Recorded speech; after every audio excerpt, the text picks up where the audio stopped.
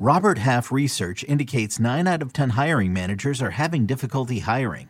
If you have open roles, chances are you're feeling this too. That's why you need Robert Half. Our specialized recruiting professionals engage with our proprietary AI to connect businesses of all sizes with highly skilled talent in finance and accounting, technology, marketing and creative, legal, and administrative and customer support. At Robert Half, we know talent. Visit roberthalf.com today.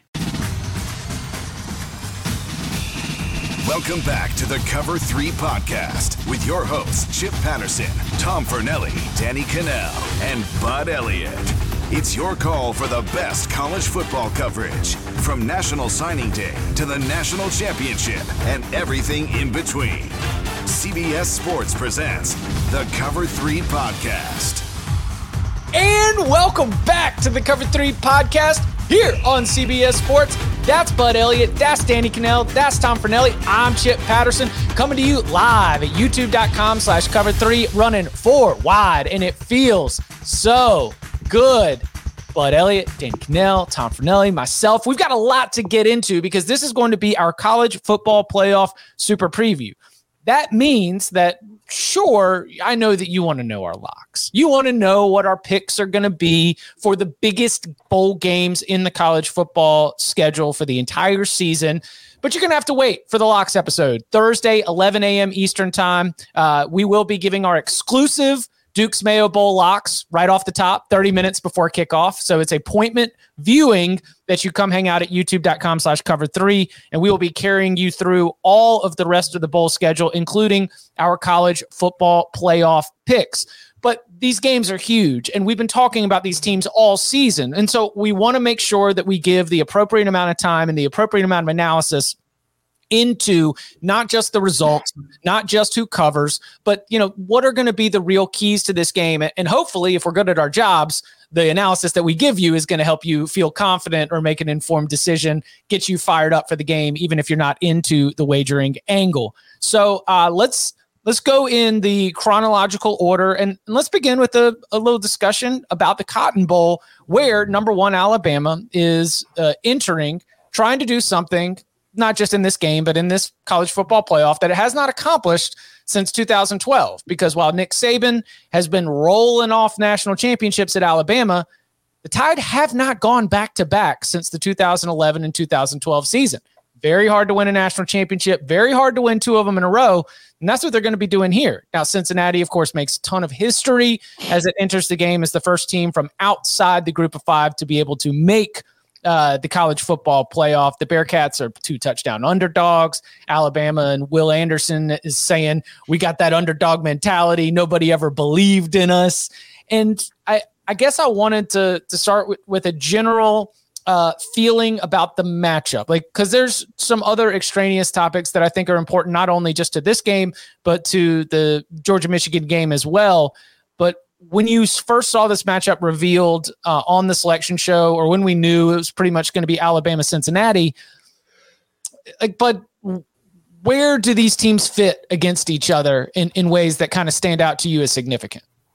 So I do think Cincinnati's defense is legitimately for real. You do have this weird thing, and I don't know if you guys listen to like analytics podcasts and whatnot. There is this kind of concept that, like, when you have 2 really good defenses going against each other, bet the over pretty reliably because a lot of defense is tied to who you played slightly more so than offense is. I know that sounds kind of crazy, but it seems to track. But I do think Cincinnati has played some good offenses, and I think they legitimately have a good number of professional players there on their defense. To me, this game is going to come down to, do you actually believe in Desmond Ridder? Obviously, I don't, because I had that preseason bet with Tom that he would not be a first-round pick, as well as Malik Willis. I don't really love Cincinnati's offense. We'll see how well. Of course, we're going to see how well they're going to play. They're going to play the game, but I think Cincinnati's defense has a chance to give Alabama some trouble here. I just don't know if the offense can hold up its end of the bargain. What do you guys think? Pretty much in line with that. I do think that, I think the key area here for Cincinnati in this matchup is going to be its secondary against those Alabama receivers. And I think that Cincinnati has a couple of NFL guys in its secondary, which will help them. It's just, I think that they're strong on the defensive line. I think they've got good linebackers. The question is, and what we're going to find out in this game is, are they strong enough to go against an offense with the kind of size and strength and speed and athleticism that Alabama has for 60 minutes? Because while the Bearcats have been great all season long, they haven't really played a lot of Alabamas. So that's going to be a very interesting thing to watch. But I do think that they have talented players. I do think that they're a team that could surprise people in this one and make it more competitive, kind of like what we saw last season when they played Georgia in the bowl game. I mean, I thought in that game they were going to get steamrolled, and they held up pretty well. But as you know, Bud has talked about on the show all season long, and we've talked about a little bit, I feel like last year's Cincinnati team was better than this year's Cincinnati team. So I don't know if that's going to be the case again, but I do think that this is just, it's really easy to look at this matchup and be like, oh, David versus Goliath. And, you know, while David wins in the story, it doesn't usually work out that way in real life. But I don't think of Cincinnati really as a David. I just think of it as a very good team that's in a David conference, if that makes sense. So it's going to be an interesting matchup. It's going to come down to whether they can cover the receivers. If somebody can keep Jamison Williams from getting behind them too many times is really what it's going to be. John Mechie could be a big loss. I mean, that one down guy is going to make it a little bit easier. I'm torn on this one because I look at and I think both teams are kind of similar. Like, both have played down to some competition at various times, but then at their best, we saw what Bama did against Georgia, and we saw what Cincinnati did against Notre Dame. But I don't think I think they were still kind of struggling in the offensive line. They weren't quite full strength when they played that game. Not to take away from what Cincinnati did. Desmond Ridder played great in that game. They did have Kyle Hamilton in the secondary, so they were going against, a really talented player. But like, of all the games that I look at from Miami's schedule, because they struggled against Auburn, they struggled against LSU, they struggled against Florida, and they struggled against Texas A&M. But like, does Cincinnati resemble those teams? I don't think so. Like, I think Cincinnati kind of resembles Miami. And if that's what you're going to get, like, good luck. We saw that game. Yeah, but but Miami's secondary is not as good as Cincinnati. So like, I'm torn. I honestly do not have a pick yet in this game, but I do think that Cincinnati's secondary is better than Georgia's. Like, they've got a couple NFL guys on there. I just wonder if Bama can push around Cincinnati. Like, they could not, because they didn't push around Auburn. They didn't put, again, those like the bigger boys of the SEC, they didn't push around. So I don't know. I'm torn on this one. I think it's an interesting concept, Danny, because it's a different conversation on both sides of the ball, right?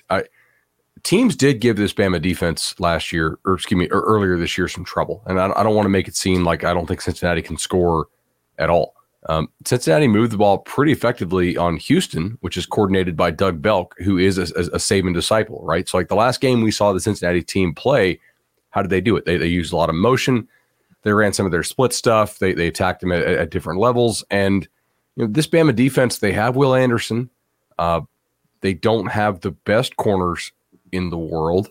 And sometimes their linebackers in coverage, especially toe-to-toe, have been exposed. Now, Georgia failed to do a lot of that there in the SEC title game, and Bama had some good answers for them. So a lot of this just comes down to, can Ridder play at a really high level, and can the offensive line hold up and find ways to neutralize Will Anderson enough? Because he's really that one difference maker for them. But you don't want to have to use too many resources to neutralize him. Otherwise, you're saying, hey, we're gonna double Will Anderson all the time, and then all of a sudden we're gonna win how many one-on-ones against Bama, or one-on-twos in certain situations? I would run Ridder a lot in this game. I think his legs have, and that's not. I don't normally believe like, hey, to beat Bama you have to have a mobile quarterback. The stuff I've found is like, typically you have to have a dude on the outside who can win one-on-ones, because Bama really challenges you to play NFL ball and to beat them in one-on-one matchups. But I don't know that Cincinnati can move the ball well enough if Ritter's legs aren't prominently featured, and then also a legitimate threat that is established that Cincinnati has to, or that Bama has to account for. And that's the thing too, you just touched on there, because like Alec Pierce is a very good receiver for the Bearcats, but he's great not with his shirt off. Looks great with his shirt off. He's a good athlete, but he's not an elite athlete. You know what I mean? And I don't know, like he's a guy who can use his body. He positions himself well. He high points the ball. He can, he's very good in traffic, kind of, winning jump balls and all that kind of stuff. But he's not really the kind of receiver that you worry about just absolutely killing guys and getting wide open, and especially going against, upper echelon defenses and athletes and other players. So that is a concern for me too. So I agree. I think Ritter's legs are going to be huge for the Bearcats in this game. And I think Jerome Ford's going to be huge for the Bearcats in this game, because I think that part of your approach, if you're Cincinnati in this game and you want to try to pull off this upset, like Danny, you were talking about, do they have the defense that could, give Alabama's offensive line problems? I think they have good players. I worry about their size. Like, I don't know if they're quite big enough. So I think that your best strategy going forward in this game is probably going to be to keep the Alabama offense off the field as much as possible and try to control the tempo. That's not to say you don't want to get bogged down in the run game, because if you do that, you're just going to face third and long and die every single time. Yeah, you're going to find yourself in horrible situations and then having to chase. But it's going to be important for them to find that kind of balance between Ford and Ritter to keep Alabama's defense honest. So this has stood out to me a lot when trying to break down this game. Alabama's offensive line, I believe, played its best game of the season against Georgia. Considering the opponent, considering the performance, that was the best thing that you had. And Nick Saban talked about, motivation. We really challenged this group to answer the call and to step up. And they did. But we've also got lots and lots of examples from throughout this season, whether it be an entire game, whether it be a key stretch. We've got performances, close calls against LSU, close calls against Auburn, times where this Alabama offensive line has gotten some of the disrespect and the doubters and all the haters that are out there that seem to have this Crimson Tide team motivated, as they are going through media availability, trying to declare themselves the underdog in the college football playoff as the number 1 overall seed and the defending national champion with the greatest coach of all time on the sidelines. But I do wonder if you are Cincinnati's defensive front, and I do agree that I think Cincinnati, particularly on the defensive line, was better last year. Secondary is mostly the same. I mean, you still had Sauce Gardner, still had Kobe Bryant. So that would be one spot where I do think that Cincinnati was better last year. But if I'm defensive coordinator, if I'm the defensive coordinator of Cincinnati, which is, I believe, a Tressel, right, Mike? I'm not sure. I think so, yeah. Yeah, Denbrock and Tressel, I think, are our 2 assistants. And Luke Fickell, of course, a defensive background coach. If you're putting together your game plan here, there's a lot of tape on being able to show what you can do. For LSU, we say it was a little bit of surprise, like all that like zero, like blitz heavy type stuff. But what can you take from that? Now, Auburn had a different game plan, but one that was also pretty effective in limiting what Alabama's offense could do. I think that Alabama's offensive line has been inconsistent enough throughout the entire season, and that Cincinnati might not be the unique motivating factor that Jordan Davis and Nakobe Dean and the Georgia defense might be, and that whatever that little extra oomph is, it might be really tough to channel that.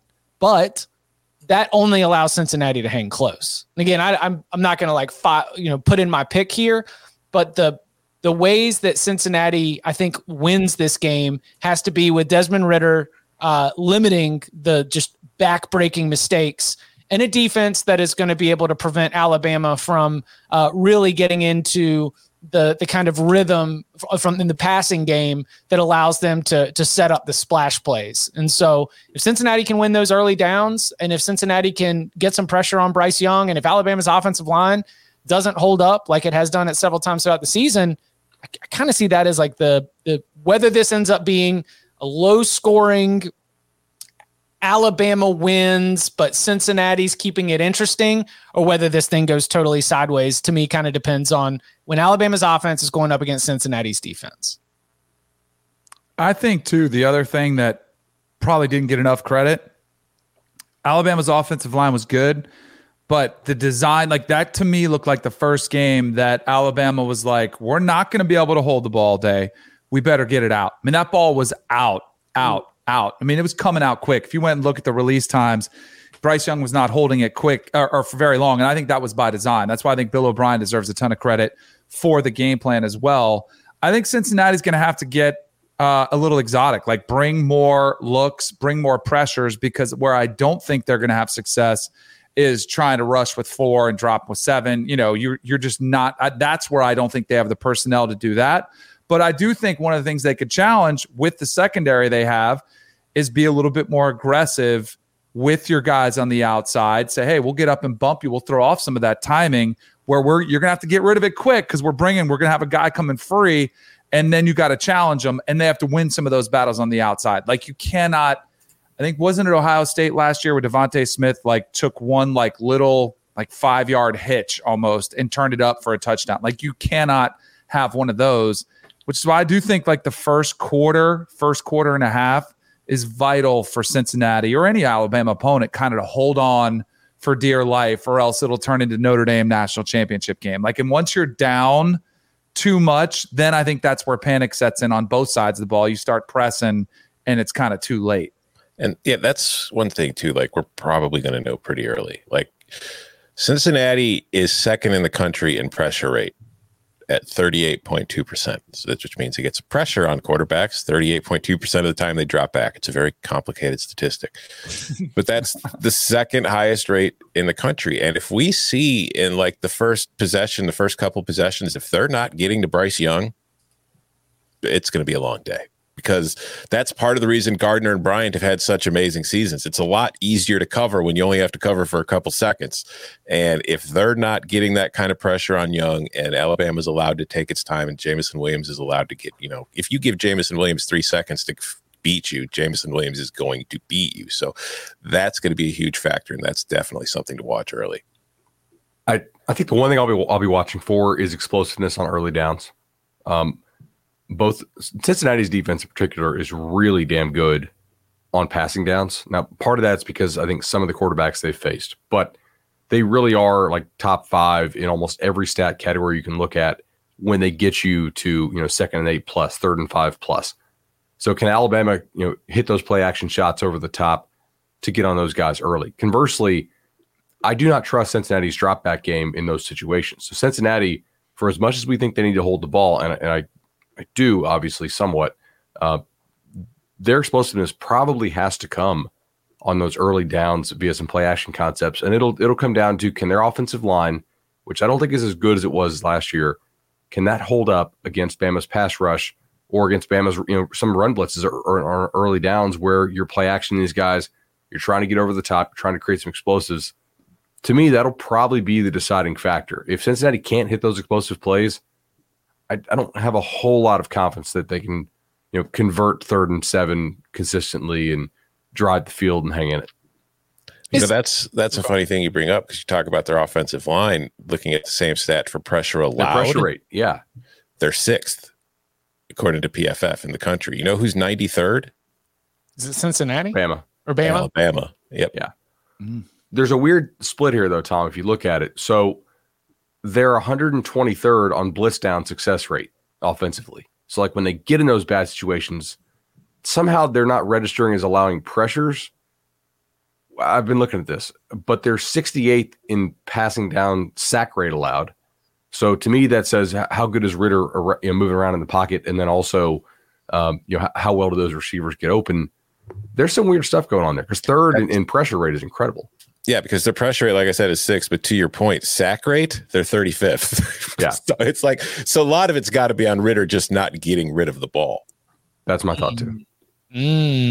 Interesting. So before we get into the strangest and most uncontrollable aspect of the entire college football playoff, I'm going to say that I'm probably more intrigued than enthused about the first game. I think that like y'all said, the first quarter can have me ratcheting up my energy level, but because of Alabama's experience, and I apologize if I've said this too many times, but I just see Alabama against Washington, Alabama against Michigan State, Alabama against Kelly Bryant-led Clemson.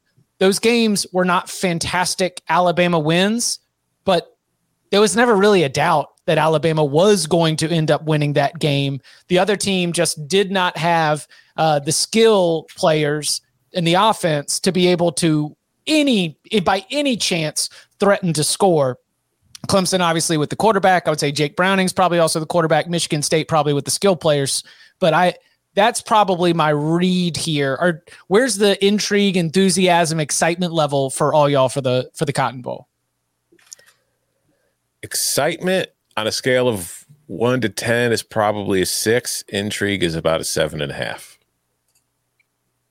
I mean, it's a playoff game, right? I mean, like we're talking about players opting out of stuff. I'm all in. I don't think it brings as much excitement as the Orange Bowl does, but it's up there. By the way, Alabama trying to be the underdog is kind of like Tim Tebow. No one believed in me when I was coming out of high school line. Like, he was the most heavily recruited player in the country, and everyone was lining up for him. You can tell yourself that all you want. It's just not the reality of what's going on. I think it's kind of funny, though. But elite athletes do that somehow. Yeah, they do. You're right. Like Tom Brady still motivates himself somehow based on that draft nonsense. Yep. He does. What about you, Bud? Well, ultimately, like, sort of final thought on the intrigue or enthusiasm for the early kick. I'm pretty excited for it, to be honest. I think there's still some flaws in this Bama team. The 12 games prior to the game they played against Georgia, they still count. And I think the adjustments they made against Georgia matter the most, obviously. But like, those games still happen. And I want to see, can Cincinnati hang in better than, I don't know, like 2015 Michigan State did, or that Washington team did, or, the Oklahoma team that got blasted by Bama. That's kind of what I'm going to judge them on. Like, do they belong? And if they show me more than that, awesome. But Bama's beating these teams, like you guys said, routinely by 3, 4, 5, sometimes 6 scores. Yeah, it's because Bama can play its B- game and win. I'm like, okay. Let's see what happens out here. Okay, before we hit the break, what's our level of concern about and from this can be from the wagering perspective, or this could also just be from the analysis perspective. What's our COVID related personnel concerns for these playoffs right now? High? None. Like, concern for player health, or concern that like it might impact my bet? Because it's a little bit different. Yeah, it's totally different. Both of them should be nil. Both of them should be nil. My concern is that the competition will be altered in a significant way. And as somebody who wants to see every team at as full strength as possible to compete for the national championship, I've got some concern. I'm concerned. I would say my concern is what the CDC said yesterday. Now it's a 5-day isolation period if you test positive. So don't test. Boom. Problem solved. We're fine. Don't test the players between now and the game. But they're still testing, aren't they? I don't know. They shouldn't be. If they had a brain, they wouldn't be. Exactly. They shouldn't be, but I think they still are, or else Boise State probably would have played in their bowl game. There's a lot of teams that would have still played. Now, this is the playoff. There is more at stake. So hopefully the minds come together and everybody gets on the same page, because it's my understanding it's by conference. That you follow your conference protocols, but I don't even know if that is really followed. Like, you think Greg Sankey's going to come in and say, hey, you two teams, make sure you're still testing? No, he's probably just saying, hey, let's just make this go away as quickly as possible so we can get this game played. I do worry about it, though. Like, I if those tests come back positive, whether they're showing symptoms or not, there's a chance that we could see players out. That concerns me. We just saw the ACC change. I don't know that these guys protocols. are actually testing unless they're showing symptoms. Yeah. And even then. Right. How symptomatic is symptomatic? Mm-hmm. That's what I'm saying. Like, you could have a runny nose. It's freaking December. Like, it doesn't necessarily mean anything. But you could, and this is where you get nervous, where even if it's minor to the players, what if there's an outbreak of, we saw Florida and Florida State both had 23 players out with the flu, but that's a concern. So, yeah, I'm worried. Yeah. Was that the post-Halloween flu? It was a really good Halloween in Tallahassee. Yeah. Mm-hmm. And don't forget, all these players, did all of them go home? I don't know. Michigan did not let Michigan stayed on campus. Yeah. Mm-hmm. So lay the house on Michigan right now. I have considered that if I look at all of these teams and I just paint with a very broad brush, I might say Michigan's got the COVID advantage. Just you know, if I was to guess. Michigan's probably already come up with a cure, and it's only keeping it for itself anyway. Let's be real. Yeah, that's absolutely true. Okay, so if you're watching this video right now, and I can see by the ticker that a bunch of y'all are, you might notice that the chat's not popping. Refresh the stream right now. Refresh the stream on YouTube, and you will be able to see all of the familiar functions of our Cover 3 live shows brought back to life. And after you refresh the stream, do us a favor. Go ahead and smash that like button. Smash that like button.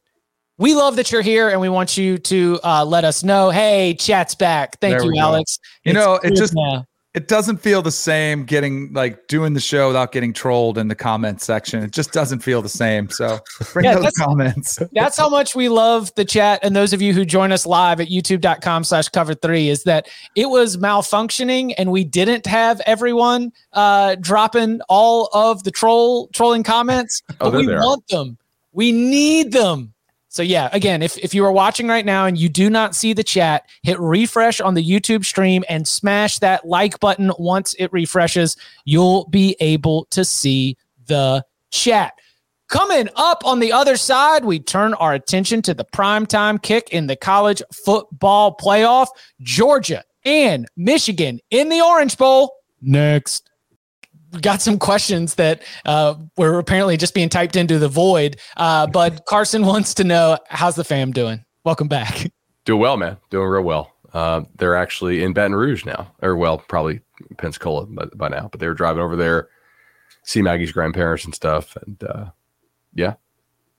Mother-in-law went with them. Baby still like all the checkups. We're hitting all of our marks. Yeah, man. He's eating like a champ and sleeping. We're getting like 3 and 4 hour blocks, which is good, you know. She's REM cycles, baby. Stack them up. She's got the equipment for that stuff. I really don't. So I'm taking the 2-year-old more, you know, and kind of letting her sleep until whenever she needs to sleep into. Cool. So love that to hear it. All right. Georgia and Michigan in the Orange Bowl. I would say that our concerns about player availability are higher here. And I would say that just because, boy, you're in South Beach, New Year's Eve week. Are you kidding me? Like the Nick Saban book of eliminating distractions said that we need to get the #1 seed so we can go to the Dallas metro area and we can go post up near the Frisco Star, and whatever restaurants they got around here are not going to be the same as whatever you could walk to in downtown Miami. Or I don't even know if they're still putting teams at the Fountain Blue, but I know that back in the day, they still used to put one team down at the Fountain Blue. You'd be a college football player and Rihanna walks in. How are you going to handle that situation? You going to keep your cool? I wouldn't keep my cool. I wouldn't keep mine. No. Go ahead. I will say, just you know, you can ask Michael Irvin, who's pretty familiar with South Florida and the Dallas Metroplex area. There's a lot of ways to have fun in both cities, Chip. Facts. A lot of ways.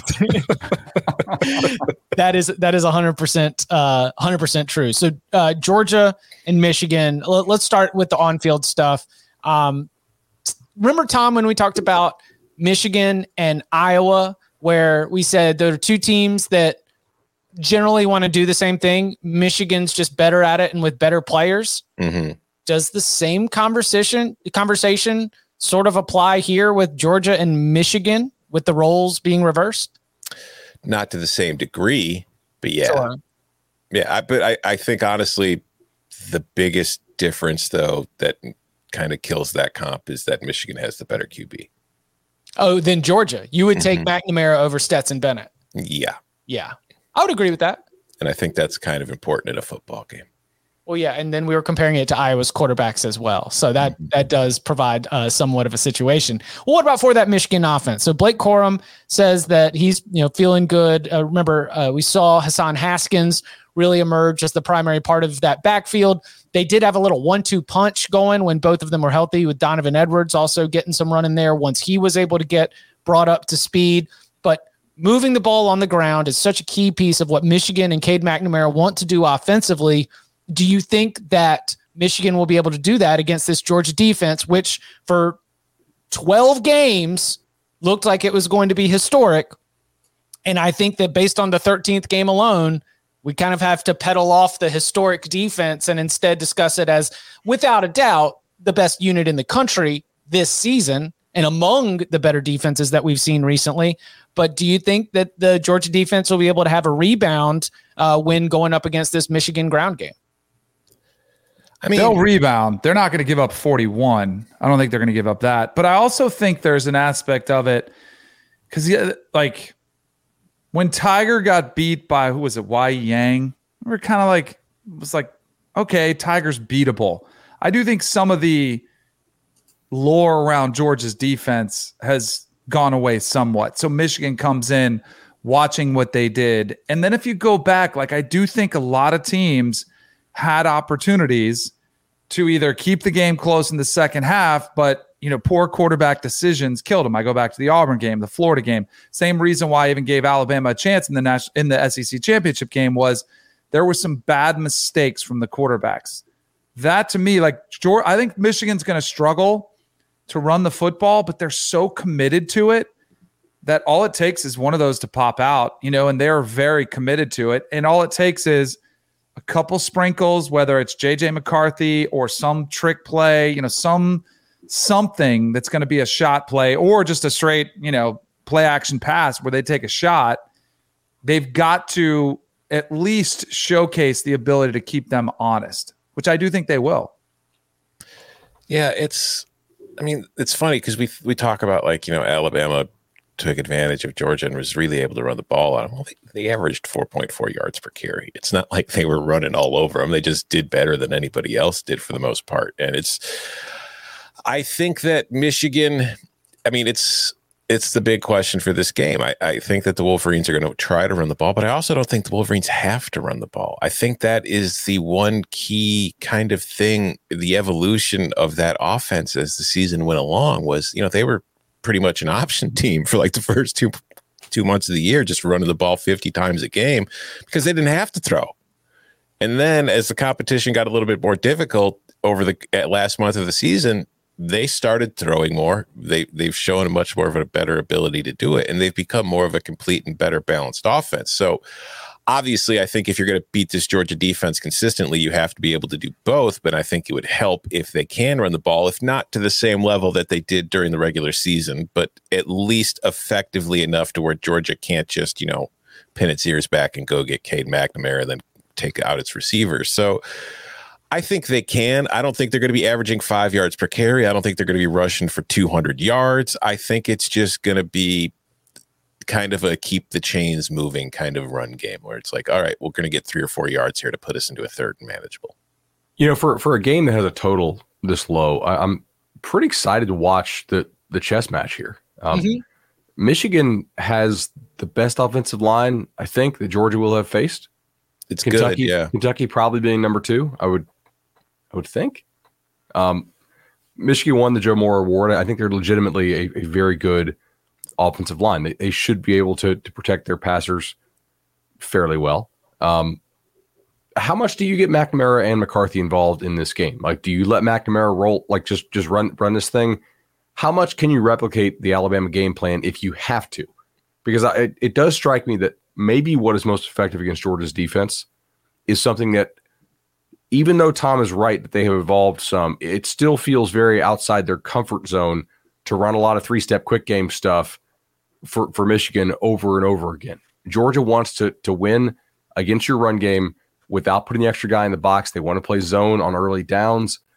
Teams have actually had some decent success doing so against Michigan, stopping the pass on early downs, playing zone. They have not had much success stopping the run game. Georgia does not seem to bust run game assignments very often. Kobe Dean and those dudes are the real deal. I don't know how well Michigan can isolate and exploit Georgia in that fashion, right? Can they go and say, hey, we're not going to try to pound our head into the wall 40 times. We think Georgia's probably going to stuff our run game up front. Can we drop back and sling it 45 times and be good enough doing so? I don't know. I think that you will see McCarthy a little bit because I think to what you're saying is Georgia doesn't like to bring the extra guy down in the box. By putting in McCarthy, you give more of an RPO kind of spread like a read option kind of element to your offense that Michigan has. And I think that they will probably want to use that because of the way Georgia's going to try to defend the run, to give them another guy they have to worry about, because Cade McNamara is not a running, he's not a statue, but he's not a guy you're looking to run intentionally. He's a guy that can pick up yards if they're there and there's nothing else there. But so I do expect to see some McCarthy. How much we see, I don't know. But I think if you're Michigan, you have to put him out there just to keep that Georgia defense honest. By the way, if you're thinking about picking an upset here, can you name me all the teams that have pulled an upset in the playoff era? So there's been 24 games. We've had 7 upsets. I think Ohio State in the first one, and that's about it. Ohio State and Clemson have combined for all 7 upsets. Yeah. Nobody else has ever won a playoff game as an underdog. And that would be the 18 national title? Wait, are you just saying the semifinals? So Clemson has 4 playoff wins as an underdog, and Ohio State has 3. Mm-hmm. Nobody else has ever won a playoff game when they were the Vegas dog. Gotcha. You were not talking about individual instances as only being 2. You were just saying like programs. Two programs. Yeah. And with, the 4-1 of Ohio State versus Alabama being the closest thing that we've got to UMBC in the college football playoff era, and it was Ohio State. The Ohio State team that shouldn't even have been there, Chip. Yeah, they weren't good enough to be able to go out there and they beat lost Alabama. to Virginia Tech 3.5 months ago. Come on. I like the idea of upset from the standpoint of this being just like a Jim Harbaugh Michigan year, and just, I don't know, the way that this season has broken, and the way that all of those perceived hurdles that have kept Jim Harbaugh from being the Michigan coach that so many expected when he was hired, not being able to win in Madison against Wisconsin, that happened. Having struggles in Happy Valley against Penn State, you go get that win. And then ultimately the biggest one of them all, finally taking down Ohio State, following that up with the dominant Big Ten championship win. I could see that. I could see that following up. I mean, and just to go total, just narrative, fun, college football, talking about stuff that doesn't even matter and isn't even on a spreadsheet. Kirby Smart had an opportunity to have his own Jim Harbaugh moment down in Atlanta to finally get that win that's just been nagging at you and just kind of been nipping at you. And they just came a little bit short. And so I think that if you're just going to go on like fun college football, trying to pick an upset, I think that taking Michigan here from the, outside mojo kind of angle, I don't think that it's a bad play. I would just go money line for value. Don't mess with that 7.5. Just go ahead and just go all in on it. I also think it's interesting from the perspective of how we've talked about this game so far. It's been Georgia's defense versus Michigan's offense. I think the other aspect might be pretty huge. Might be the one that determines this game. I mean, that's where I think. Yeah, that's where I'd like confidence, mindset, all that momentum. Like while you're talking about Chip, like, man, Michigan, but I think Michigan's getting a little too trendy for an upset pick. But like, where is Georgia on the offensive side of the ball with Stetson Bennett? And I actually think it probably was a better thing, not for anybody that they're in COVID protocols, but that JT Daniels hasn't been there, able to practice. It's kind of like, okay, that question has kind of been taken out of the conversation. Like, oh, are you gonna start JT Daniels? Like, which I think would have been a massive panic move for Georgia to do that. Then Bennett gets all the reps. They kind of know exactly what they're going to get. But what's their confidence level in Stetson Bennett, which I think has clearly been shaken in some of the bigger games he's faced. Florida, he wasn't great. SEC championship game wasn't great, although that game was not his fault. That was on the defense. He played well enough, I thought, to win. But you wonder where they are mentally against a defense, which doesn't get talked about enough because we're talking about Georgia's defense, but Michigan's defense was pretty freaking awesome. I think in a lot of ways you're better off with Bennett than you are Daniels in this game, because Bennett can move better. Mm-hmm. And you're going to have to be moving because the Michigan pass rush is going to be, Ajabo and Hutchinson are going to be causing problems for this Georgia offensive line all day long, because that's the problem. Like when you have two very good pass rushers on the edge, like you can't really scheme your protection to take one out, because then you're just letting the other one get one-on-ones, and that's going to be problematic unless you're leaving extra guys in the chip then, and then you don't really have as many guys running routes and blah, blah, blah. And I think that Bennett's ability to move in the pocket and scramble when things break down will be huge for Georgia in this game to keep the chains moving, because I can already see a lot of situations where Georgia's in like a 3rd and long and Bennett uses his legs to pick up the first down. I think we'll probably see that a few times out of necessity, and I just don't know if JT Daniels would be able to do that at the same way Bennett is. So I think that's going to be huge. But it's also like I mentioned Hutchinson and Ajabo. There's a lot of other really good players in this Michigan defense too. Daxton Hill has been phenomenal all season long. He's in both in coverage and coming up to stop the run and doing everything. He's just every single time. It feels like anytime there's a big play that's happening beyond the line of scrimmage, Daxton Hill is involved. Yeah, he's a huge signing day flip. Remember? Mm-hmm. Yeah, I mean that was big time. I'm really interested to see Hill against Brock Bowers, because as the season has gone on, Bowers has kind of emerged as Georgia's, I would say, best player on offense. I mean, he's a true freshman. He should have won the he's Mackey a Gronk-like Award. presence. Yeah, I mean he's freaky. I don't know what the talent's like in Pasadena, California, or not Pasadena. Excuse me. Was he Paso Robles or wherever it was? It was one of those wine country out there in Cali, is where he was playing his high school ball. Yeah. So was he playing all of the positions? Yeah. Now at first base, Bugs Bunny. Now pitching, Bugs Bunny. Remember the old cartoon thing? Yes. If you guys are younger than 35, you probably don't remember this. We all agree that if Georgia wins this game, the total is probably in the like low 40s or 30s. It's hard for me to see Georgia winning this thing like 31-27. Right. I think their path to victory is their defense, which I think is better than Alabama's defense, makes Georgia's offense look like crap. Mm-hmm. Which I don't know if it's going to be able to do necessarily. Georgia's more physical than Ohio State was, certainly. But Michigan doesn't have to blitz a lot, and that'll be interesting to see how efficient they can be. Can they actually push this Michigan defensive front around? Mike McDonald's done a hell of a job there as a defensive coordinator for Michigan this year. Like they look worlds different than they did last year, and I'm interested as well. We've already seen what Michigan wants to do against a Saban-style defense. Mel Tucker coaches Michigan State, right? Like they run a very similar defense to what Georgia runs. Hell, Mel Tucker was UGA's DC not that long ago. And additionally, there's another common factor where Michigan State's corners were not considered to be all that good. And Georgia's secondary is considered not poor, but not probably like the all-time best secondary, like this front seven going in the Bama game was considered to be. So we kind of know how Michigan's offense wants to attack a maybe slightly suspect secondary running the Michigan State defense. I don't know. What was that? I don't know. Somebody wanted to help with something else. Oh, I think it's my watch. Well, I just got transcribed for my watch. Yeah, something else you could help with would be can Georgia push the football down the field? Yeah. Hey Siri, can Georgia push the football down the field? I hope we set off someone's Siri somewhere listening right now in their car, on their phone or mobile device. And just to make sure we're all encompassing here. Hey, Alexa, can Michigan get stops in 3rd and short situations against a physical Georgia offensive line? All right, so you mentioned, Tom, that Stetson Bennett is probably a better option than JT Daniels.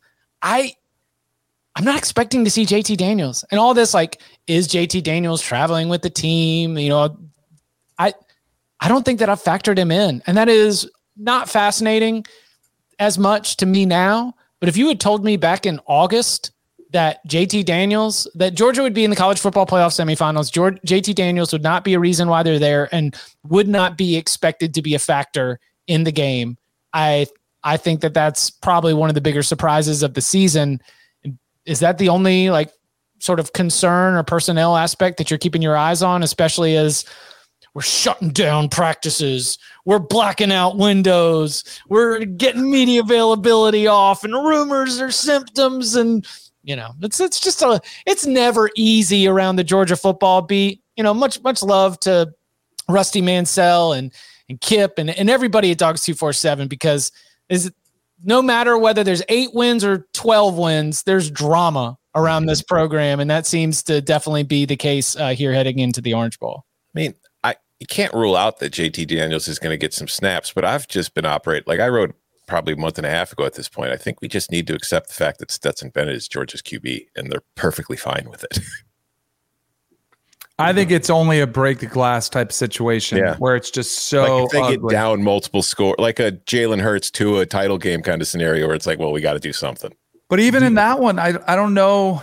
Like that game, what was that? 13-0 or 16? What was the score of that game? Because I don't think Georgia expects to like light it up with Stetson as long as he's not screwing it up. I would think it's multiple interceptions, first half, 3 points, you make the move. Other than that, I don't think you'll see JT take the field at all.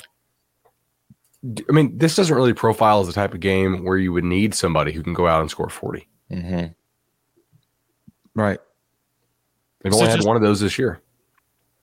And they couldn't score 40. No. Yeah, that's like the 4.4 yards per carry or Alabama rushing the ball. I don't think was ultimately my takeaway. I think it was the 421 passing yards. Yes. And I think that whatever, because we mentioned going into it that Georgia had not faced a quarterback quite like Bryce Young, and the quarterbacks that they had faced was not exactly a long list of ones that were going to be able to carve you up through the passing attack. And I think that while the Michigan offense and Cade McNamara are going to hope to be balanced and move the ball, I still don't think that we're talking about the same kind of matchup challenges that you have going up against the Heisman Trophy winner and then a backfield that with Jamison Williams leading the way.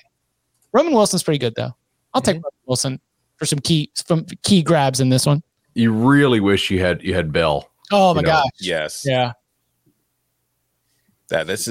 Honestly, we talked about it when it first happened, how that was going to hurt Michigan's offense for the season, and it really didn't impact them too much. But I feel like this is the one time where you're like, oh man, they really could have used him. Of course, I could have said that about Ohio State too, and it didn't really bother him at that point. Yeah, that's good. Very, very good point. All right, any final thoughts here on either the Orange Bowl or the Cotton Bowl? I will just say that I feel like we're all expecting the blowout to be the Cotton Bowl, and I think that is the most likely blowout. But I think there's plenty of blowout potential in the Orange Bowl in both directions. Like, I think Georgia could just absolutely steamroll Michigan, and I think Michigan could steamroll Georgia. Are we thinking, like, is 24-10 a blowout in your mind? 3 scores in this game. Okay. All right. I'm trying to think here. Not like 42-10 kind of blowout, but like a 31-10. Alt line. Let's get some alt lines. Shout out to Nathan King, by the way, of our Auburn Undercover, our Auburn 24/7 sports site. Does a great job over there. He's at the game for Auburn Houston. If you're watching this live, you can catch it. He also has the bug in his ear from the radio, and former Auburn quarterback Stan White said on the Auburn pregame show that he expects Davis, the true freshman quarterback there, real small kid, but was electric for Houston North Shore, to get a couple series today against Houston. So a reason to watch if you're an Auburn fan. Yeah. All about the future, baby. When you get all these opt-outs, that's a good way to be able to get tuned in as a fan, is to check out who you've got on deck. What we have on deck for you, the Cover 3 listener, the Cover 3 viewer, the Cover 3 family, is our final edition of the Bowl Locks. That will include our locks for the college football playoff, our locks for the New Year's Six, and all the games throughout New Year's Eve, New Year's Day, and all the way out to that last little bowl game on January 4th. Was it Kansas State? And LSU. And LSU. Woo, boy. We will get you locked and loaded for all of those on Thursday, 11 a.m. Eastern time. YouTube.com/cover3 so that you can come and get our exclusive pregame Duke's Mayo Bowl picks and load up on Thursday, as well as the rest of the bowl games. You can follow him on Twitter at BudElliott3. You can follow him at Danny Cannell. You can follow him at Tom Fornelli. You can follow me at Chip_Patterson. Gentlemen, thank you very much. Thank you. See ya.